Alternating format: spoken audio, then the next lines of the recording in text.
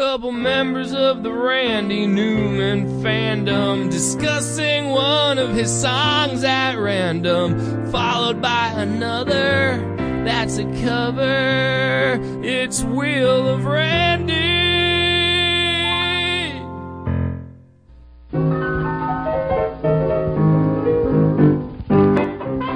Hey, welcome back to Wheel of Randy, the number one Randy Newman podcast in the world.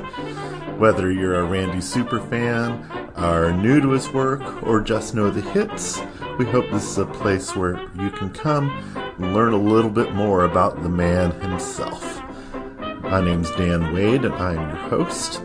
Wheel of Randy is a part of the Good Trash Media podcast network, and is brought to you by Wade Engineering. Wade, that's my last name. That's weird. Let's start the show. It's Wheel of Randy. We've got Becky Warren with us today on the wheel, folks. Hi, Becky. Hi, I'm glad to be here. My wife is so jealous. She said, "You're Becky Warren without me." She and I saw you in Tulsa when you opened for Indigo Girls. Yeah, that was a fun show. It was a great show, and I've never seen a better relationship between an audience and an opening act. They loved you. Yes, people were very nice at that show. I think partly it was because I was asking for recommendations of what to see around Tulsa, and everyone was so friendly. They were so excited to give me ideas, so that was really fun for me too. Very nice audience in Tulsa. You know, my wife and I have been rabid Indigo Girls fans since probably 89, 90. Yeah, as everyone should be. Nomads, Indian Saints was one of the albums that I bought for a penny from the Columbia House Club. Wow. And I got my penny's worth on that. Yeah, I'll say. But I really, really like your style, and I like the songs that I've heard. You've got 2 albums out now, and a third one coming up pretty soon. That's right. Yep. And I love how your albums have a theme. Thanks. Check my notes here. Guys, if you don't know Becky, you've got to check out War Surplus. This is such an ambitious... Would you call it a concept album? I would call it a concept album, yes. It is a coherent story about a guy that's shipped off to Iraq and dealing with the relationship, both before and then coming home.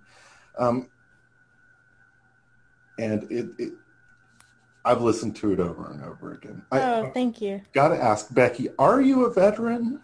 I am not, but the story on us. Well, the story on the album has a lot of similarities with my own story. So actually, really shortly after I first met the Indigo Girls, in early 2005, I got married to a soldier who went to Iraq and came home and had PTSD, and we ended up splitting up several years later. So, which is very similar to the story on the album. So that's partly how I got into knowing those sorts of things. But I also did a lot of reading of veteran novelists and poets and other kinds of artists when I was writing that album. So yeah, I was really committed to trying to represent the Iraq veteran experience in a way that felt real to people. And it really does feel real. I think when a lot of people try to write something like this, they fall into a couple of mistakes. They either treat it way too seriously and, this is such a sad thing, or they go kind of hyper-patriotic on it. I got a friend who says, if one more person thanks me for my service, I'm just going to go nuts. Yeah, or you get those like military drum rolls. I always hate when those come out in the song. It It's like always a mistake. Yeah, I knew I wanted to avoid those things. So I'm glad you feel that I did. That was important to me. That song seemed like a good idea at the time. Always gets a laugh. Yeah, that's Not good. a clever Yeah, song. thank you. Yeah, I wanted the album to be funny in places. The main character, Scott, the veteran, he deals with his various demons through humor a lot. So I hope the album is funny in places, even though it's a difficult subject. And then your second album revolves around the homeless community. Is that right? Yeah, so it's called Undesirable, and there's a street paper here in Nashville, where I live, which is a paper that's sold by vendors who are either experiencing homelessness now or have in the past. And it's what they call a micro business. So it's a nonprofit that creates the paper, and then these vendors go through a training, and then they buy the paper from the nonprofit and they resell it anywhere in town. And I just sort of went around town, and when I would spot someone selling the paper, I would pull over and ask if I could hang out with them for a while and talk while they sold the paper. And then all the songs on the album are sort of based on the stories of various vendors. So like War Surplus had one long story about these two characters, but Undesirable, each song is kind of its own little vignette of a different vendor of this paper. So that was, a concept album in kind of a different way. But I like doing that, sort of tackling one subject. Well, you've definitely got the gift of empathy. Thank you.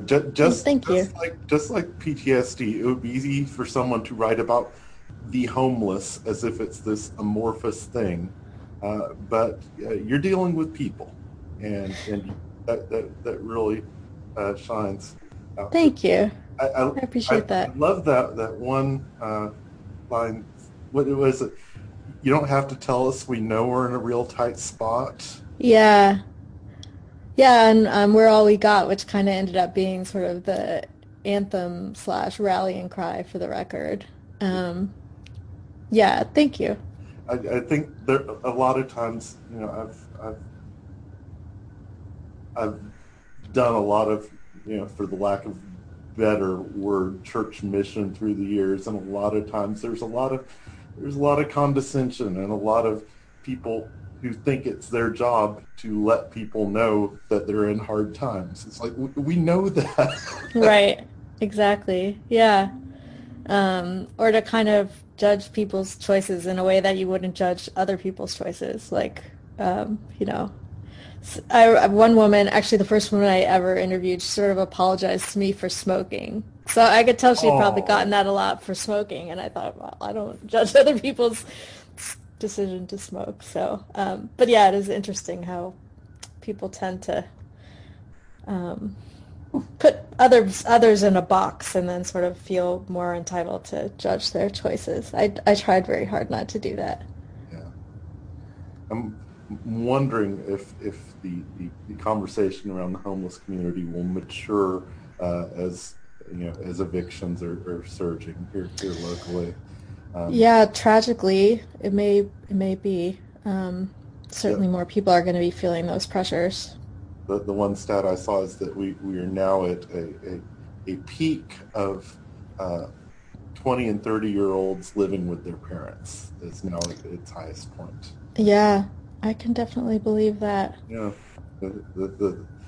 there's the thought crosses your mind from time to time. Yeah. How's quarantine treating you? You keeping safe? You trying to?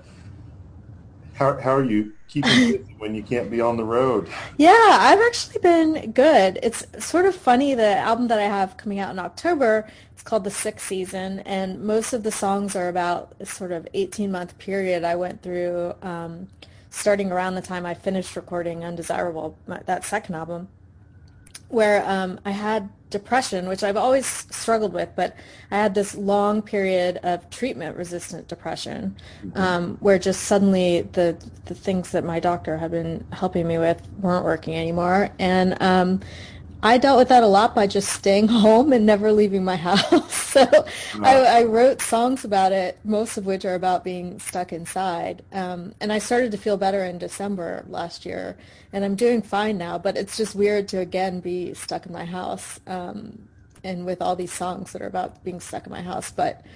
And I feel a bit guilty that this time I actually feel much better than I did last time when I know it's such a more horrific time for a lot of people. But you've got I'm the skills feeling, developed now. yeah, that's true. Yeah, I'm feeling grateful to be in a much happier place. And yes, I feel very fortunate that medication is working for me right now, and I'm happy. And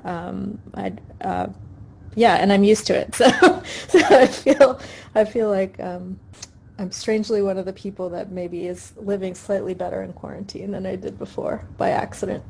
Very good. Let me ask, where are you from originally? I grew up mostly in Atlanta, Georgia. Okay. My family moved to Charlotte, North Carolina when I was in high school, but most of my childhood was in Atlanta. All right.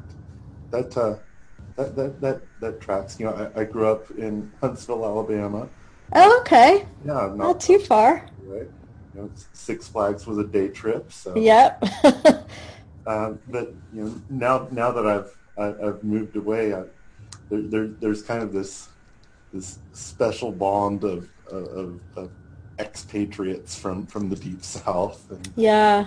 I think that's kind of one of the reasons why Indigo Girls has had such an appeal, is that they sang kindly about the South. Yeah, About that's the a really culture good and point. so much. That's another thing that's hard sometimes to do, but you're right. They did that with a lot of sort of sensitivity and empathy towards the complexities of being a Southerner, especially a Southerner who doesn't sort of fit all the Southern stereotypes. Yeah, they do that really well. So when does the next album come out? October 23rd.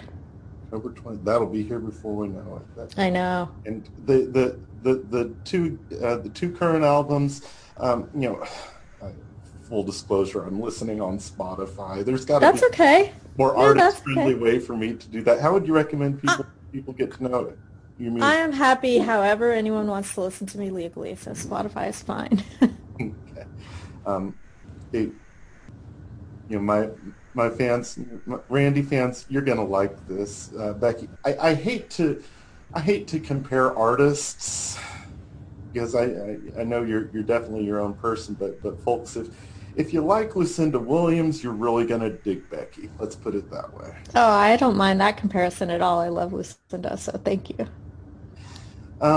So let's talk a little Randy. Let's Um, do it. First of all, how long have you listened to him, and what were some of the songs that first stuck with you when you got into him? Well, I really have to credit my longtime guitar player, Avril Smith. She played guitar on this latest record of mine, but also I used to have a band called The Great Unknowns, and Avril was the guitar player in that band. We've been friends for a long time, and she's a huge Randy Newman fan. And so I, of course, knew who he was and, knew sort of his hit songs, Cool. if you can call them that. But it was really getting to know Avril, and I guess we probably met in, I don't know, it's been a long time, 2003 or 2004. And I remember being at her house, and she was always playing guitar and singing things, and just sometimes she would play these songs, and I would say, "Who is that?" And it was always Randy Newman. I know even when she has a daughter, and when her daughter was born, I remember she always used to sing her Jolly Coppers on parade. So that was one that I learned early from Avril, and she was just always sending me Randy Newman songs. So definitely to her credit that I dug more into him. Very good. So what song have you brought for us to talk about today? Well, I've kind of brought the whole Faust project, but with Glory Train, the first song, as a proxy. Yeah, yeah. For a long, long time, I was the only person I knew who was into Faust. Yeah, you said when I picked it that it was hard to get people to talk about it, and I was really surprised. Can you say anything else about that? Well, What reactions do you get? well, the reaction, first of all, it's people. think that it's going to be very brainy. I had to read Marlowe's Faust in high school, and I hate it. But and it's kind of heavy material. God and the devil doing their proxy battle. It's not the most accessible thing in the world. But I introduced it to my niece because my niece is throwing her hat in the ring on Broadway, and basically saying, listen to this because this is what musicals could have been if the universe had turned in a quirky way. Let's take a quick pause for my audience. Take a couple minutes to listen to Glory Train. There's a link on our Twitter account. Listen to Glory Train. Listen to all of Faust. You'll love it. But once you listen to Glory Train, you can unpause us and know a little more what we're talking about. Camptown Races, sing this song, doo-dah, doo-dah. Okay, so give just a quick plot summary of what's going on in Glory Train as you understand it. First of all, have you ever seen Faust? No, I've never seen it. And when I knew that we were going to be talking, I tried to find some of it on YouTube, but all you can see are sort of short little bits. I couldn't find anything longer. Have you ever seen it? I haven't. A previous guest had tickets to see it in LA this summer. Oh, wow. So it's canceled. Delayed by COVID, so one of these days. It's crushing. But the cast of characters we have here, we have God, the devil, and a series of angels. And on the album, the casting on this, I think, is just perfect. Yeah, me too. I think James Taylor as God is really, it's perfect in so many ways. It really is. It's sort of like I heard someone say, the good reason to cast Tom Hanks is because you know exactly who he is when he walks into the screen. And I mean, it's almost the same for James Taylor, except that, of course, the genius of Randy Newman is to take what you think you know about James Taylor / God and twist it over the course of the show. But it's very inspired casting. And we begin with the very act of creation. With this, the earth being created and God saying, I see where this is going. And just everyone glorying in the creation.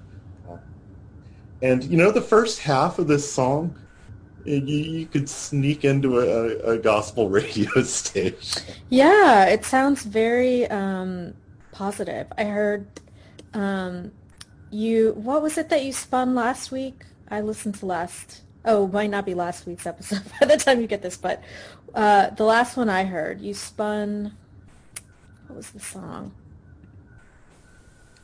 See, He Gives Us All His Love. Yes, so that's another one. Right, so maybe the two instances in which it feels like Randy Newman is potentially being very sincere about God, the beginning of this song and that song. It does feel like a praise song or a gospel song almost. I mean, as you go back and listen to it again, once you hear the whole story, you can maybe find some places where all is not quite what it seems. But yes, I agree. You could cut that part out and stick it on gospel radio and probably nobody would complain. And then Randy butts in. Right. And he, I don't know if it was in the liner notes or if I got the book at one point, but he says, at this point, the devil comes in and makes a mistake, as people do at parties from time to time. I've read that somewhere too. I don't remember where it was either. But he basically immediately toys with our emotions. Right. Again, he's perfectly cast himself. His voice and just his whole sort of sardonic attitude, perfect for the devil here.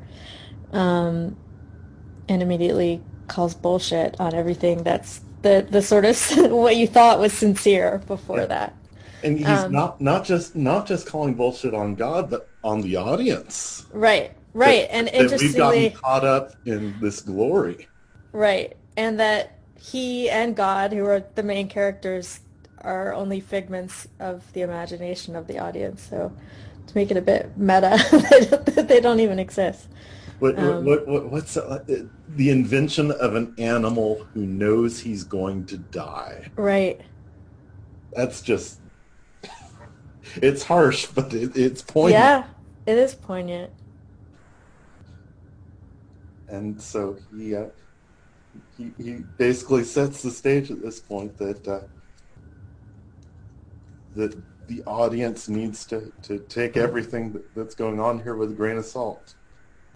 Right. And of course over the course of the rest of the show, whereas in this song God and the devil are very separate. I mean, it's even that their parts are two completely different keys, they're two completely different instrumentation. They feel like separate songs with the devils interrupting God's, but over the course of the whole show, they are less and less distinguishable from each other. Yeah. But this is the moment when you don't quite know that yet. I guess you really start to see some cracks in God during How Great Our Lord. Right, which is the other song I almost picked. And that one even, like if you could imagine Randy Newman singing that one instead of James Taylor, because it's very minor key and, wry. If someone just put it in front of you, you might not know whether it was the devil or God that was singing that one. And God is starting to feel a little insecure. Yeah. So. The whole album, but especially this song and kind of the conversation of Glory Train, I mean, the conversation between God and the devil, it reminds me so much of just, I don't know if Randy Newman would say it came from growing up Jewish, but I also grew up Jewish. Mm-hmm. And it makes me think of sort of, I mean, it's turned up, but in Judaism, when we have religious holidays, we're encouraged to sort of discuss what's going on here and why did this happen, and we're encouraged to ask questions, and it feels almost like a turned up version of that to me. I don't know if you would agree with that, but I know there's a part at Passover, which is a major Jewish holiday that commemorates the whole Exodus story and the Jews being slaves and then leaving Egypt, and there's a moment where Pharaoh, who's been keeping the Jews as slaves, wants to set them free, but it says, so he's about to set them free, and instead God hardens his heart and makes him tell the Jews, no, you can't leave. And that's why all of the trauma, there's plagues and death of the Egyptian firstborn and the Red Sea that swallows up the whole Egyptian army. I mean, all of that follows from this moment when Pharaoh might have said, okay, fine, go, but instead God makes him change his heart. And I always thought that was just horrible, and why would God do something like that? That shook me. Yeah. 8 or 9. I was like, wait, what? Yeah. And I feel like that's the kind of tension that's in this show. And it's like the audience is being asked to kind of be involved in the debate about what all this means. And I like that about this show a lot. It's not often that you have a show that portrays God in this way. That's for sure. Yeah. I mean, either God is held up as a perfection, or God is vilified, and in here it seems there's more nuance. Yeah, I mean it digs into a lot of the sort of fundamental questions that I don't think anyone can really answer, like, if God is so all-powerful, how could there be this devil that he can't control? That doesn't make any sense. And, the sort of why do bad things happen to good people questions, all those kinds of things that people wrestle with are all in this. I mean, they're all in this song, but they're definitely all in this show as well. And you don't see those You don't see those addressed much in pop culture. You really need a brave songwriter to say, this is what we're going to be talking about in this record, or in this case, in this entire... Yeah. It's certainly not what you write about if you want to be a commercially successful songwriter. You know, you stay away from God and politics. And but Randy Newman has never been that kind of songwriter. I think there's a luxury of financial independence there. Definitely, yeah. He could have just kind of relied on his uncle's money, and if he'd never made it, commercially, he could still write what he wanted there. Yeah, but then he did. He's been so successful as a songwriter, as a songwriting artist. He can kind of do what he wants. Why do you think this show never took off? From what I heard, it had a limited run in LA and then just kind of collapsed. Well, I'll say that there is a history of songwriters not always being the greatest at staging musicals. Okay. I mean, I'm also thinking of Paul Simon, who I love as a songwriter as well, and his musical, which I did see in person. I think I'm one of like 80 people that saw that because it was open and then it closed. But his closed, very quickly too. I think it's hard to translate the vision of a songwriter into a stage production. I mean, sometimes it works. Like Carole King has quite a successful musical, I think, and there are some other people who have managed it. But I think there's a difference between sitting down and writing really thoughtful characters in song and then translating that into a medium that's also visual and three-dimensional. I think part of it also is that when someone writes a difficult song, like a Randy song, it helps to listen to it alone and then to go back and listen again and kind of wrestle with it yourself. That's hard to do in a communal setting. Yeah, and the subject matter here, as we've said, it definitely takes some thought and some digestion. So I can imagine that's a factor as well. What do you think of the devil character here? He has some charm and he has a lot of flaws, and I go through this record going, who am I rooting for? I'm rooting for Linda Ronstadt, obviously. Yeah. But everyone else. Yeah, and there's sort of that moment in the story where the devil falls in love with the character played by Bonnie Raitt and then has his heart broken, which is sort of an aside and really... Just back to back, not even a song in between. I know, yeah, it just happens really fast. Yeah, it's hard as a Randy Newman fan not to cheer a little bit for Randy Newman, but certainly, he's doing some terrible things in the story as well. But then God is doing terrible things too, so I don't think you can really cheer for anyone. Yeah.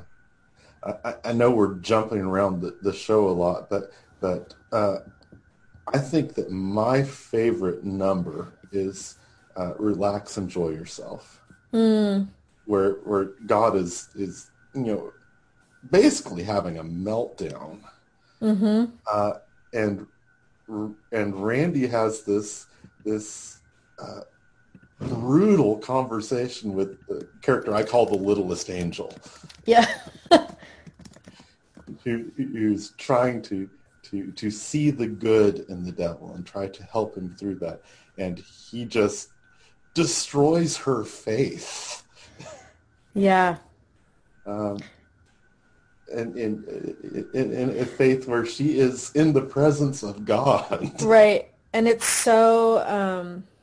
he sort of spins this story about the person who killed you is not going to face any repercussions, and beyond that, he's going to prosper and become very successful and be rewarded, and then he's going to come to heaven too. And it's so, it's like a gut punch, but it also feels very true because we do see that happen to horrible, evil people all the time.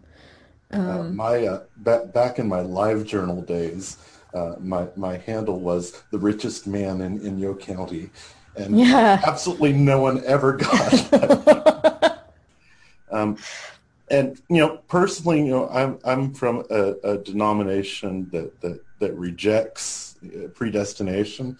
Mm-hmm. So it warms my little anti-Calvinist heart that predestination is torn apart as badly as it is in this song. But that's just my personal little jab there. Yeah. It's the point for my team for once. Right.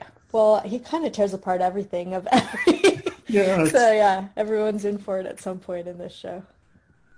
And then you mentioned Bonnie Raitt's character, who is the most powerful of all, really. Yeah. That she's so confident, and she, it holds this power over a supernatural being. Right. That she and then she just kind of leaves him without thought, at least as far as we see. She's not at all tortured by this relationship that she had. No, it's almost like, she just got bored. Yeah. And then the story arc with Linda Ronstadt's character, I can't remember her character's name. I just call her Linda Ronstadt. Yeah, I don't remember her name either. That we see her before and after Randy sends Cupid after her. Right. And God complains, you're mixing mythologies here. That's fair. Yeah. But we have this very savvy, confident young woman who's saying, I'm not going to let some fool get me in a relationship if it's not exactly what I want. And then she, against her will, falls for Faust. And then help me with the plot here. Does she have a stillborn? No, I think she kills her baby. She kills her. Horrible to say. Yeah. And then sings, Sandman's Coming. Yeah. It's just heart-wrenching. It's very heart-wrenching. And interesting that that's the first time either of us has actually mentioned Faust. I mean, he's in there, but he's not the most interesting character really in any way. Which makes casting Don Henley as it kind of perfect. Good. I don't have to pretend to have any empathy. Yeah. Yeah, he's really he's just a pawn in this. Yeah, sort of empty-headed, vapid guy. It's not the first Randy record that you give to somebody. Like, no, I guess not. Get to know but I hope this episode brings out other people that also enjoy Faust. I do think it's really interesting, and well, you can tell because I write concept albums. I'm very interested in sort of records that do a story all the way through, or deal with consistent characters or consistent themes, and so I really think it's an album of his that I really enjoy listening to quite a lot. So, yeah, happy to talk about it. Let's talk a little bit about the arrangement itself, because he did this mid-90s, late 90s. Yeah, I don't know when he was writing it, but I think it came out in the late 90s. So he had a few soundtracks under his belt, but we're not talking, cranking a Pixar out year after year here. Right. But you're really starting to see some orchestral depth here. Yeah. With Randy. Yeah. And just not only the ambition of the sort of telling this story, but bringing in all these stars to sing on it, and these huge orchestral arrangements, and the gospel choir, and it's very ambitious sonically as well as thematically. Oh, we didn't even talk about Elton John showing up. Yeah, we did. Who can forget Elton John? There's so much going on. I know. I love the flute work on this. Mm-hmm. Seems like there are several places where he's got 2 or 3 flutes going at the same time, and it's just I'm not a musician, but I know what I like, and it's very, very effective. Do you know if he also scored it? I don't really know much about how he does the arrangements. Okay. Yeah, I don't know how he works, if he arranges all of the elements on almost all of his albums have the big arrangements? I don't know. I know he worked real close with Van Dyke Parks on some Yep, stuff. I know that because Pet Sounds is one of my favorite albums, and Van Dyke Parks is involved there too, of course. Yep. So I'm not sure how much of this is on his own or not. I'm always scared that there will be Randy super fans Yeah, on this podcast and are just screaming at me the entire I know. episode. Well, I'm sure Little they're screaming at thing. me too. I did listen to on Spotify. There's a version of Faust that has demos as like a second, what I guess would be a CD if it was not on Spotify.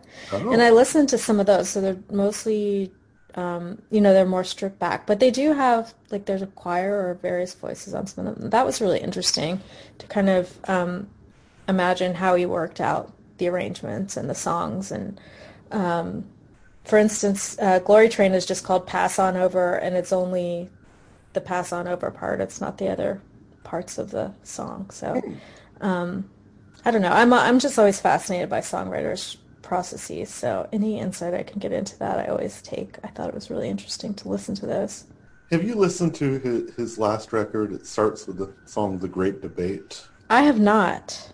The Great Debate is like we talked about it last week on this show, but it's about a 10-minute version of. All right, you wouldn't listen to Faust. Maybe you'll listen to. And he even recycles the tune from Glory Train. Or but It's a good tune. I would recycle it too if I had written it. Yeah, if all you and I do today, Becky, is get a couple people to listen to Faust, I'm a happy man. I'm so glad that you brought it up. I feel like I'm painting myself in a corner because I've already talked about my favorite song. And it's Yeah. like, my favorite songs, actually. I really, really like that number that Elton John does. As Yeah. basically the patron saint of England. Right. Little Island, right? The song. Yeah. Yeah. And in fact, I heard that song actually got cut from some productions. Because it really doesn't have that. Because it's not really relevant. Yeah. But he talks about these two generations of boys that died on the battlefield. And then he says only the best were lost. Yeah. It's like, oh, not only do you have the tragedy of human death, but you have a country weakened Yeah. like that. That was that one always gets me. Yeah. So, Faust, 5 stars, people. Yeah, listen to it. Well, you want to spin the wheel with me, Becky? Let's do it. All I'm a right. little nervous. Oh, Wheel has been actually pretty kind to people lately. Folks, if you want to play the home game, you can go to Twitter, Wheel of Randy, and our pinned tweet includes a link to the wheel, and I'm having trouble pulling it up, but I'm sure that you people will have a very easy time to do it. All right, let me share my screen. And here we go. Can you see that? Now I can, yes. All right, it's time to spin exciting. the wheel. Spin the wheel, spin the wheel, spin the wheel of Randy. Stop. New Orleans wins the war. Becky, do you know this one? No. This is Dan in the editing booth. Just a little content warning. New Orleans Wins the War has a couple of very outdated references to minorities. One begins with the letter C. One begins with the letter O. And if you're not from the South, you probably don't know what that one with the letter O is, but it's one that I heard growing up. Anyway, buyer beware. All right, this is off his album Land of Dreams. Okay. Land of Dreams was the first time he tried to do a concept album. I love it He wanted already. to do an album about his childhood in New Orleans. And about 3 tracks in, he gives up. But we have those 3 tracks. So folks, get Land of Dreams and listen to track number 2. This is New Orleans Wins the War, and we will be back in just a few minutes. Bet my money on a bobtail drag all the doodah day. All right. All right, welcome back, everybody. Sometimes I think this joke is just a long setup to one punchline. But all right, what do you think of New Orleans Wins the War? Well, I thought it's really interesting to me, especially knowing, like you said, that he had planned it as a concept album, that he took this, what I would, like in a songwritery way, is quite a huge story. I mean, this covers like many years and many big things that happened, and he stuffed them all in this one song. Especially when I think of him as a writer who is so expert at taking a small moment and really making it profound. So I'm very interested with the sort of scope of events in this one. There's parts of this that evoke my childhood in the South here. I remember, like all good Southerners, I was required to read Faulkner in high school. In the middle of Absalom, and I go to my mom and say, "What is this word, octoroon?" Yeah, that's a moment in this song, though, especially today. I don't know what it would have felt like when this album came out. Yeah, I know. It's I'll put a content warning on this just in case. But yeah, but his mother points it out just so matter of fact. Yeah. Well, I do think it's like a word that's also especially associated with New Orleans. Probably not for historically accurate reasons, is my guess, but right. I have heard sort of octoroon balls as a kind of mythology of New Orleans thing. But my guess is that it's been, based on my own experience growing up in the South, that it's a highly polished and not quite real thing that probably didn't happen at all. But I don't know if that's what he's alluding to. And then if it somehow feels even more horrifying that octoroon is rhymed with macaroon, balloon, picayune. Like it's just one of like a series of whimsical rhymes, Yeah. I think he chose macaroon because a lot of this, is the first song in this especially, is his mother desperately trying to maintain their Jewish identity in the middle of New Orleans. Any little cultural thing that can help him pushes it along. So he doesn't get a praline, he gets a macaroon. And there's such, at least in Nashville, when we write songs, there's something that we call furniture. I don't know if that's something that people talk about outside of songwriting. Have you ever heard of that? No, tell me what that is. So when you're writing, you might say, this song needs some more furniture. And what you mean is it needs fewer kind of abstract feelings and stuff and more kind of objects that you can picture. And he has such incredible, that sort of second stanza, there's like an ice cream wagon with the segregated sides, and there's trash cans floating down Canal Street, and there's rain. There's just excellent furniture in this song. Like really detailed but concise images that really evoke New Orleans. He's such an expert at doing that, so it's not a surprise, but it's very well done in this song. Furniture. All right, I'm going to remember that. Not that I'm ever going to write a song. Well, if you do now, you'll know how to talk the lingo. I like to know what people are doing to me. And then, I talked about the punchline here that everyone celebrates, that they'd finally won the war. They'd whipped the Yankees. Right. And, I'm not here to talk about, the Confederate flag or statues or any of that horrible stuff. But white Southerners put so much of their identity into, so much of their pride into this identity, that it would just naturally be this celebration that if you're talking about the war, even in 1946, 47 here, that's what they're talking about. And yeah. even in Oklahoma, it's a hard thing for me to explain to people what this weird white Southern culture is. Yeah. I mean, I sure hope schools in the South aren't like that anymore, but even when I was in school, we learned kind of the lost cause myth Yeah. in history class. I was in high school before anybody ever told me that the Civil War was about slavery.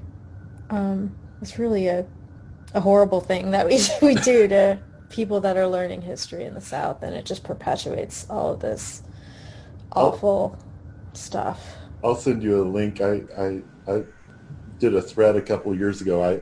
I went through the interlibrary loan and found my 4th grade Alabama history textbook. And Oh my gosh. I photographed a bunch of snippets from that. People were like, you seriously learned this?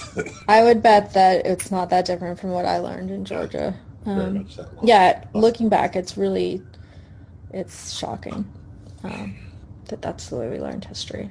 Yeah. And then the last part of this song, also as someone who's left the South, kind of hit me that his father insists that they move back to L.A. Mm-hmm. Says, yeah, this town's fun, but nobody here ever came to no good. Yeah. And I know some brilliant people who have stayed in Alabama, but there was always this almost this expectation that I wasn't going to stay. Yeah. He talks about that in others. That there's this in other songs that there's this feeling of unworthiness, this feeling of inadequacy, just from being from the South. Yeah, I agree with that. And I also hear, some in that verse, he quotes his dad as saying they're going to pickle him in brandy and tell him he's saved. I don't know if part of that was also a worry that, it's going to be hard for them to be Jewish in New Orleans, which I'm guessing I think there is quite a large Jewish community there, but I'm sure it's not the easiest place to be Jewish. Listen to the track before this. It's called Dixie Flyer. Okay. Talks about when they moved to New Orleans and their relatives come down from Jackson, and the relatives are doing everything they can to look like Gentiles. Mm-hmm. He says, my grandmother, grandmother followed my grandfather around when he was in the military training to be sent to World War II. And on Sundays, she said she used to just get dressed up and leave the house and just go sit somewhere else, so that all the people in the apartments around where they lived would think that she was Christian and she was going to church. Wow. Yeah. I'm glad you picked that. That's part of the lyric I hadn't picked that. Pickle you and brandy. I think the wheel was pretty kind to you, Becky. Yeah, this is a good one. I'm glad you heard it. That sure could have gone off the rails. The wheel is the star of the show, and the wheel knows what it's doing. Thank you so much for doing this, Becky. How can people get hold of you, on social media, and tell them how they can get your records? Yeah, my website is beckywarren.com, and on Twitter, Facebook, and Instagram, I'm This Is Becky W. And then you can just find my music by going on any site where you might listen for music and searching Becky Warren. Well, we're all wearing our masks here because we want you to come back. I want to as well. And thank you for having me. I was telling some of my musician friends, I was like, somebody asked me to be on a podcast, which happens sometimes, and it's usually just to sort of talk about being a musician or whatever. And so my friends kind of rolled their eyes, and I said, no, it's to talk about Randy Newman songs. And they were all very envious. So thank you for giving me this. I love talking about songs. And to talk about a songwriter as great as Randy Newman is a real privilege and honor. So thank you. Okay, guys, we'll see you next week. Bye. Bye. Well, that's it for another week here at Wheel of Randy. We are part of the Good Trash Media Network. Thanks to Matt Fraley for our theme song. You can find Matt's music at moternmedia.com. That's MOTERN. Thanks to Brian Mays for our artwork. Best way to reach Brian is on Facebook at Brian Mays Art. The background music we're listening to right now is Rock and Gravel by Sid Valentine's Patent Leather Kids, and I am using it because it's public domain. Wheel of Randy is brought to you by Wade Engineering. That's me. That's what I do during the day. I am a water and sewer engineer. I'm registered in Oklahoma and Texas. I'll register in your state if you ask nicely enough. Most of what I do is small town water and sewer engineering, but I specialize in hydraulic modeling. I build computer models for water systems, and that can help you plan your water systems more efficiently, and it can also help you with your homeowner's insurance. If you're a city official, you need a water model. Wade Engineering can be reached at 405-426-7634, and we would be happy to talk to you. We'll see you next week. Bye. It's Wheel of Randy.